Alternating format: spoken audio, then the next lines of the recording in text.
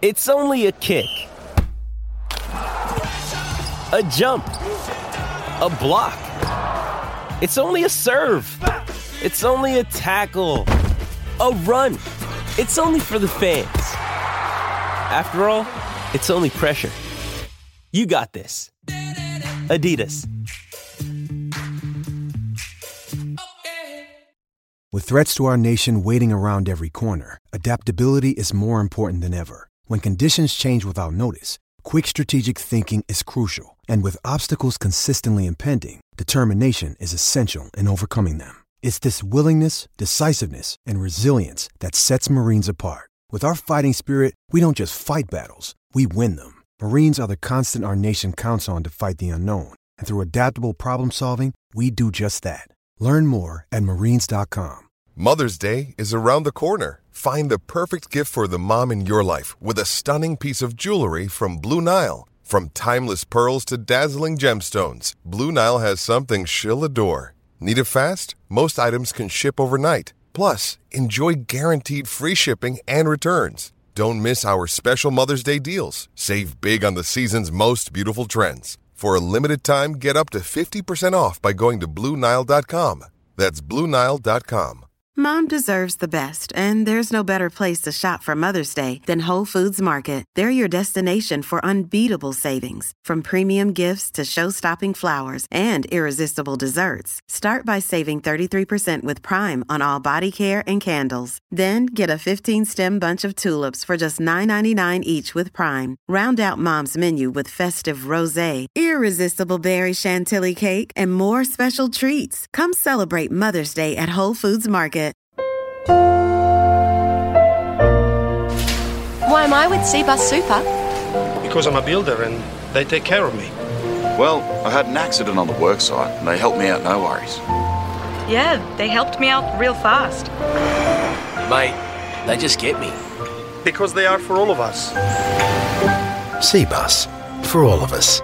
To consider if Seabus is right for you, visit cbussuper.com.au for a copy of the PDS. I had to go about it, write it out and find it myself. And there's some stories I can tell you. This is the Final Word World Cup Daily, Day 13. Adam Collins, Jeff Lemon, we're in Taunton. It's for Seabus Industry Super Fund. Hitting your retirement for 6, visit cbussuper.com.au. The news we have to report is much the same as it was yesterday.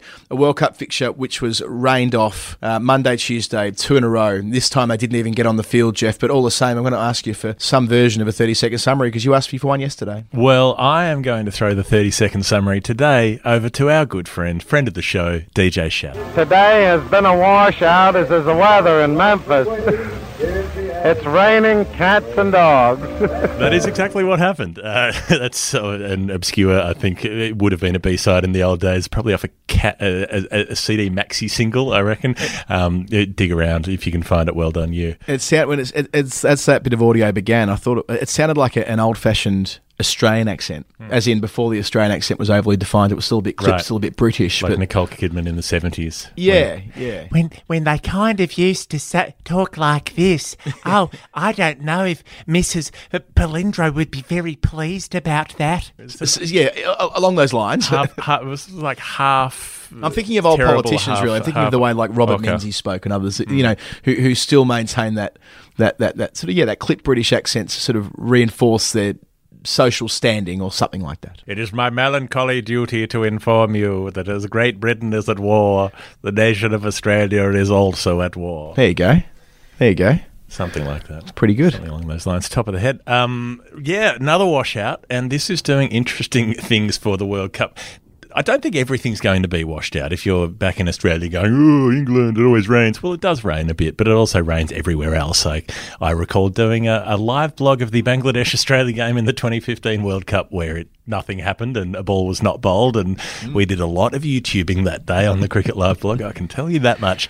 Well, the most interesting point of the rain out today is Sri Lanka's weird psychedelic journey so far in the tournament. So they were spifflicated in their opening fixture. New Zealand, it was a relentless pounding. They got beaten in about 12 overs. They managed to sneak over the line in spite of themselves against Afghanistan this time last week. So that got them on the board. They've been washed out on Friday without a ball being bowled, and that's happened again today. So they're on 4 points, equal. Well, 1 point.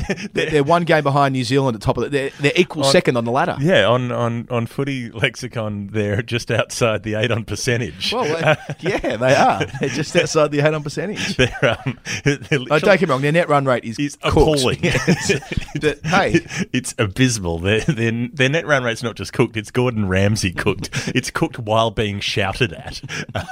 It's absolutely horrendous. But they're still 5th on the ladder, and they've only managed to successfully have one actual win, which they probably shouldn't have won, but somehow crawled over the line. They are. It is a psychedelic journey. It's the cricket equivalent of the eclectic acid Kool-Aid test. But they've already played now Afghanistan and Bangladesh, 2 games that they would have expected 4 points from. So they may not advance from their 4 points. In fact, I would go as far to say that it's unlikely they'll add to their 4 points. Tell you what, though, the way Bangladesh is playing, they would have absolutely pounded Sri Lanka today. Bangladesh played very well against England, very competitively. They beat South Africa. They would have smashed Sri Lanka if they'd had their chance. So it's hard luck for the Bangers because they are on 3 points and they're a bit further down the table, and they're going to have to win against some stiffer opposition if they're going to make the finals. I just want to make a quick correction to the record from yesterday, because about 74 people got in touch with us after we declared that yesterday was the 4th ever game washed out of the World Cup. Yes, we did conflate things somewhat. Yesterday, there's been many games washed out at the World Cup, and yesterday didn't qualify as the 4th game without a ball being bowled, but today did. Today did. So today adds to the 1979 game, the 2015 Australia-Bangladesh match you talked about before, one on Friday and one today. So we weren't wrong for long in the modern journalism speak. That is a great just refrain to have for a broadcasting career. Not wrong for long. Yeah, online journalism, how it works. Right. So I just hope that you never falsely report that someone's been murdered and then find out they're still alive, and you're like, well, not wrong for long. Cracks knuckles. Won't be wrong for long. Unfortunately, that washout did occur. So we were talking about complete washouts, as in where they didn't even get on to bowl a ball. Because, of course, there was a game where we were also wrong about it being the shortest ever game. So we were wrong about a lot of things yesterday. And there was allegedly a game where 2 balls were delivered in somewhere unusual. It's the 92 World Cup. And Darwin or Cairns. I can't remember who played in it, but it's England. I reckon it's Kazali Stadium. No, it's not England-Zimbabwe, because England-Zimbabwe beat England in that game, so it can't be that. But it is a game in the 92 World Cup. Anyway, let's not dwell. We know what happened, and we know what happened today. And what we do know is the Kiwis are heading the table with 6 points, and then it's England, India, Australia, and Sri Lanka, all with their hard-won 4 points apiece. West Indies, Bangladesh, Pakistan have 3, South Africa 1, Afghanistan yet to advance off the duck. How stiff are West Indies? They've won their first game comprehensively against Pakistan. They pushed Australia all the way and threw it away at the last minute. They've had a game rained off, and they're faring worse than Sri Lanka are at the moment. They've had a game rained off against a cooked team who were 2 for 29 when it was called off after 7 overs, and they've been hard done by. So that is where the rankings stand. The Australian squad stands in an interesting place. The Greek god himself, the Melbourne Adonis, Marcus Stoinis, is not going so well. He's got a side strain. He's picked up a little bowling injury against India, and hasn't been withdrawn from the squad, but they're flying out somebody as emergency cover. Mitchell Marsh, they're back in POG form. Shaun Marsh will probably play tomorrow. Mitchell Marsh will probably play the next game, because side strains aren't the sort of injury you overcome after one game. I should say, in terms of the facts that we know, he's being assessed here in Taunton. They'll get the results tomorrow. They'll see how he responds to treatment, then they'll make a judgment call on him. But just the tone of Aaron Finch's commentary today, it feels though they're already accepting their fate when it comes to their all-rounder, which complicates matters tomorrow. So when they put this squad together, they knew they had the backup of the Australia A side coming about halfway through the tournament, but Stoinis was the sole seeming all-rounder. So for the short term, they have really no one else to turn to. They have an unbalanced side with one too many batsmen or one too many bowlers. They can't achieve both without Stoinis or without Mitchell Marsh, who's en route now. I mean, you could say there are other players in Australia, such as Dan Christian, who'd be an astute call up now. But in terms of those who are here right now and could play, they've got a problem. Dan Christian would also bring the best beard that would be in the Australian team. Best beard. David Warner's effort is not great. There's not a lot of conversation going on between what's up top and what's down below on the Warner scon at the moment. There's not much correlation. Yeah, it needs some work. I grew a beard out of frustration, and I was in a pretty bad place a couple of years ago, and it took me 3 months before I initially went down to the barber and got it tidied up. And I've seen some photos of me in those last few weeks before. It looks like Warner does now. It just needs some work. It's not a big deal. I'm sure he'll have a lovely beard. We've seen him with a beard of sorts before, but you can't be on TV with a beard like that. He's just got to get it fixed. And then maybe when that occurs, then his fluency with the bat will return as well. Follow, yeah, streamline. It's just the colour disparity for me. It's like, I don't know, one of those cats with a blue eye and a brown eye or something, and you go like, ooh, it just looks a bit weird. Like a witch's familiar or something. You know? Come into my gingerbread house, my pretties. Right, but I think what is wonderful about this Australian squad is that you can be looking around, you can be looking at an Australian 11, and there's not a marsh in sight, not a marsh to be seen. You turn your back for 1 second, you look around, and there are two. They're both back. They're both here. Things will never change. It's beautiful. It reaffirms my faith in this core of stability around which my life coheres. You can't keep a good marsh down. And, I think the one bit that I find, quirky is that Mitchell Marsh is still technically the vice-captain of the Australian cricket team. Now, I'm not sure whether that was ever formalised in the white ball formats, but he took that pretty well last year, Mitchell Marsh, when he was dropped from the test side. His response was to say, oh, well, at least we picked two. Josh Hazlewood was there as well. I think his direct quote was, lucky we have two vice-captains. he's a great bloke. Mitchell Marsh he's probably one of the best people we've come across in cricket. He's such a funny bloke. He's an extremely good-natured individual and has taken a fairly difficult cricket journey with a fair bit of stick, and he's taken that with great equanimity.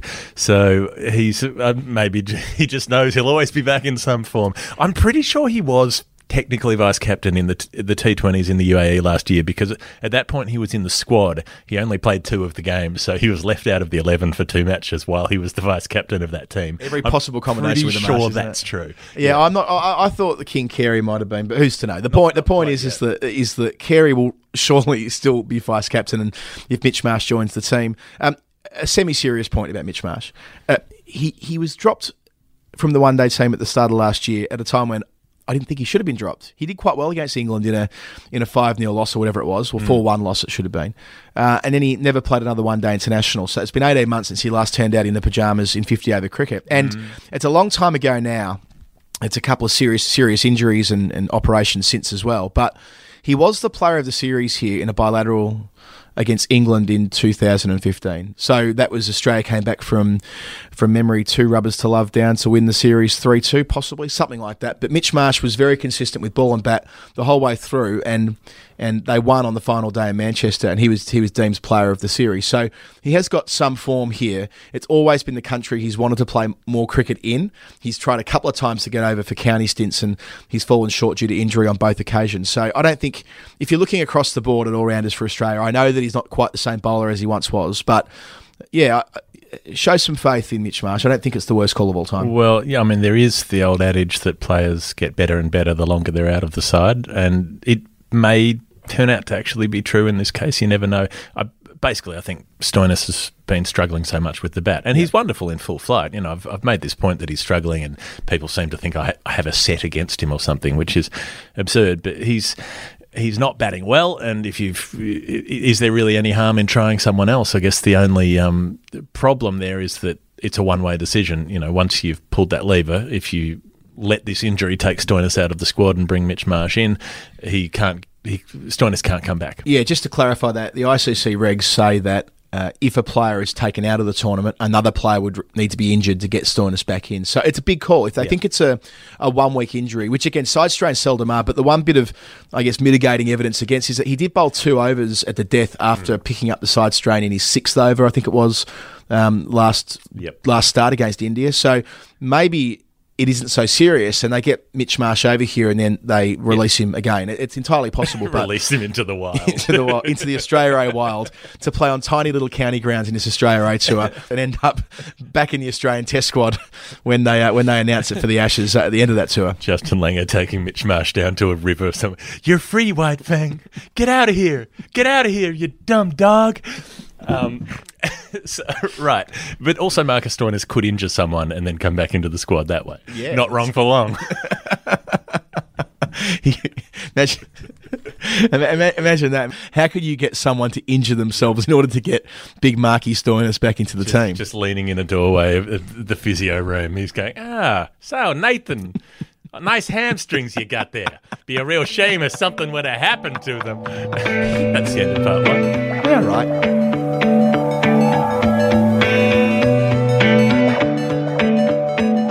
Now, a quick word about our sponsors, Jeff. Have you ever thought about your dream retirement? I have literally never thought about any kind of retirement. Well, are you keeping an eye on your super? Are you confident you're with the fund that has your best interests at heart? If I'm completely honest, I don't think I even know what fund I'm with or if I have super. Okay, well, this is very important information for you. Did you know that CBUS is an award-winning industry super fund run to benefit members rather than profit shareholders? So, for example, this year, CBUS won the CanStar Most Satisfied Customers Super Fund Award. That does sound like a deeply satisfying experience. Well, they've put their members' interests first for 34 years, and it shows. Their My Super option has returned an average of 9.29% over that time. That actually does sound like something I should investigate. So consider CBUS today. Visit cbussuper.com.au. And remember that past performance is not a reliable indicator of future performance. To consider if CBUS is right for you, go to cbussuper.com.au for a PDS. You've always wanted to do that. I have. This is the Final Word World Cup Daily, thanks to CBUS Super. Adam Collins, Jeff Lemon, Day 13. We're looking out across the county ground at Taunton, a ground I'm very fond of, a ground that Jeff wrote a beautiful piece in Meanjin a couple of years ago about as well, I should add. And the covers are off now. The covers weren't off for about 4 minutes earlier this afternoon. I took a photo at the time. It's racy. I described it in my piece. It is very green. Aaron Finch described it as fresh. I can't think of anything more fresh than this pitch tomorrow. So that will be enjoyed by whoever gets first opportunity. Sarfraz Ahmed said that if they get the chance to bowl, he will bowl first. There was no. Usually captains are a bit cagey about that. Like, we'll see at the toss and we'll make a decision then. He's like, no, we'll bowl. We'll bowl. We get the chance. We're going to bowl first. The fresh pitch of Bel Air. And a couple of guys who are up to no good started making trouble in my neighbourhood. Well, the thing is, had we prepared this, had we been a bit more organised, we could have had some supplementary lyrics, but not today. No. We're against rewriting songs with cricket themes because we heard that abysmal version of Football's Coming Home was rewritten to include cricket terminology, and no more rewrites. We mentioned that on day one. I think we might have made it Hall of Fame on day one. The more I've seen it bob up on social media, anyway, don't do yourself a favour. Don't look it up. It doesn't deserve the clicks. I've got so much. So pitch pretty green. Although it was mowed after you were looking at it. Yes, it was, yes. But I mean, all the same, it's going to be an enjoyable pitch for fast bowlers to do their thing on, which makes the selection quandary for Australia even more acute. If I ever started a landscaping company, I would call it Depeche Mode. How long's that been percolating? That just popped into my head right now. I never save them. I use them as soon as they spend them when you get them. We got some feedback yesterday, albeit brief. I asked for engineers to tell us how we could put a shade cloth over the top of England, or an umbrella, or a rain cloth, or a rain cloth, or something. A levitating Zeppelin-based rain deny cloth. Rain getting through. And well, we did get a message from an engineer, just not about that. It's from Dominic Davis, who says he loves the pod. Thanks, Dominic. Massive engineering nerd here. I'm convinced the bails falling off is controlled by the firmness of the stump footing, and to a lesser extent, grooves in the top of the stumps, not the weight of the bails. Zing or not? Yeah, nah, question mark. I like how he finished off with football jargon there. Look, sure, I'm willing to take that on face value. All I know is that we've spent more time talking about the bails this week than any other topic, so I'll just leave it at that. I feel as though it does lead quite neatly into our Hall of Fame today, which I'm going to make one nomination, which was, there's a bloke, and I popped it on Twitter if you so fancy, a bloke from the ground staff who is smashing two stumps together time and time again. It's playing over his head in a sort of like rhythm stick kind of vibe. And they're playing it on the internal TV stations up in the commentary boxes here over and over and over again on loop. And we can't get to the bottom of it, but we thought maybe it has to do with the bales. And it's only about a 6-second loop because I was just vaguely looking at a monitor while I was writing piece. And after about half an hour, I thought, this bloke's been at it for a really long time. His arms must be tired. Then I realised it was looping. It's very much the vibe of, say, a white guy who's gone on holiday to Vanuatu or something, and he's trying to join in with the band. You know, like, I've just got a natural rhythm. You know, I just feel the music in me, and it's just got to come out. And he's just clanging a couple of sticks together.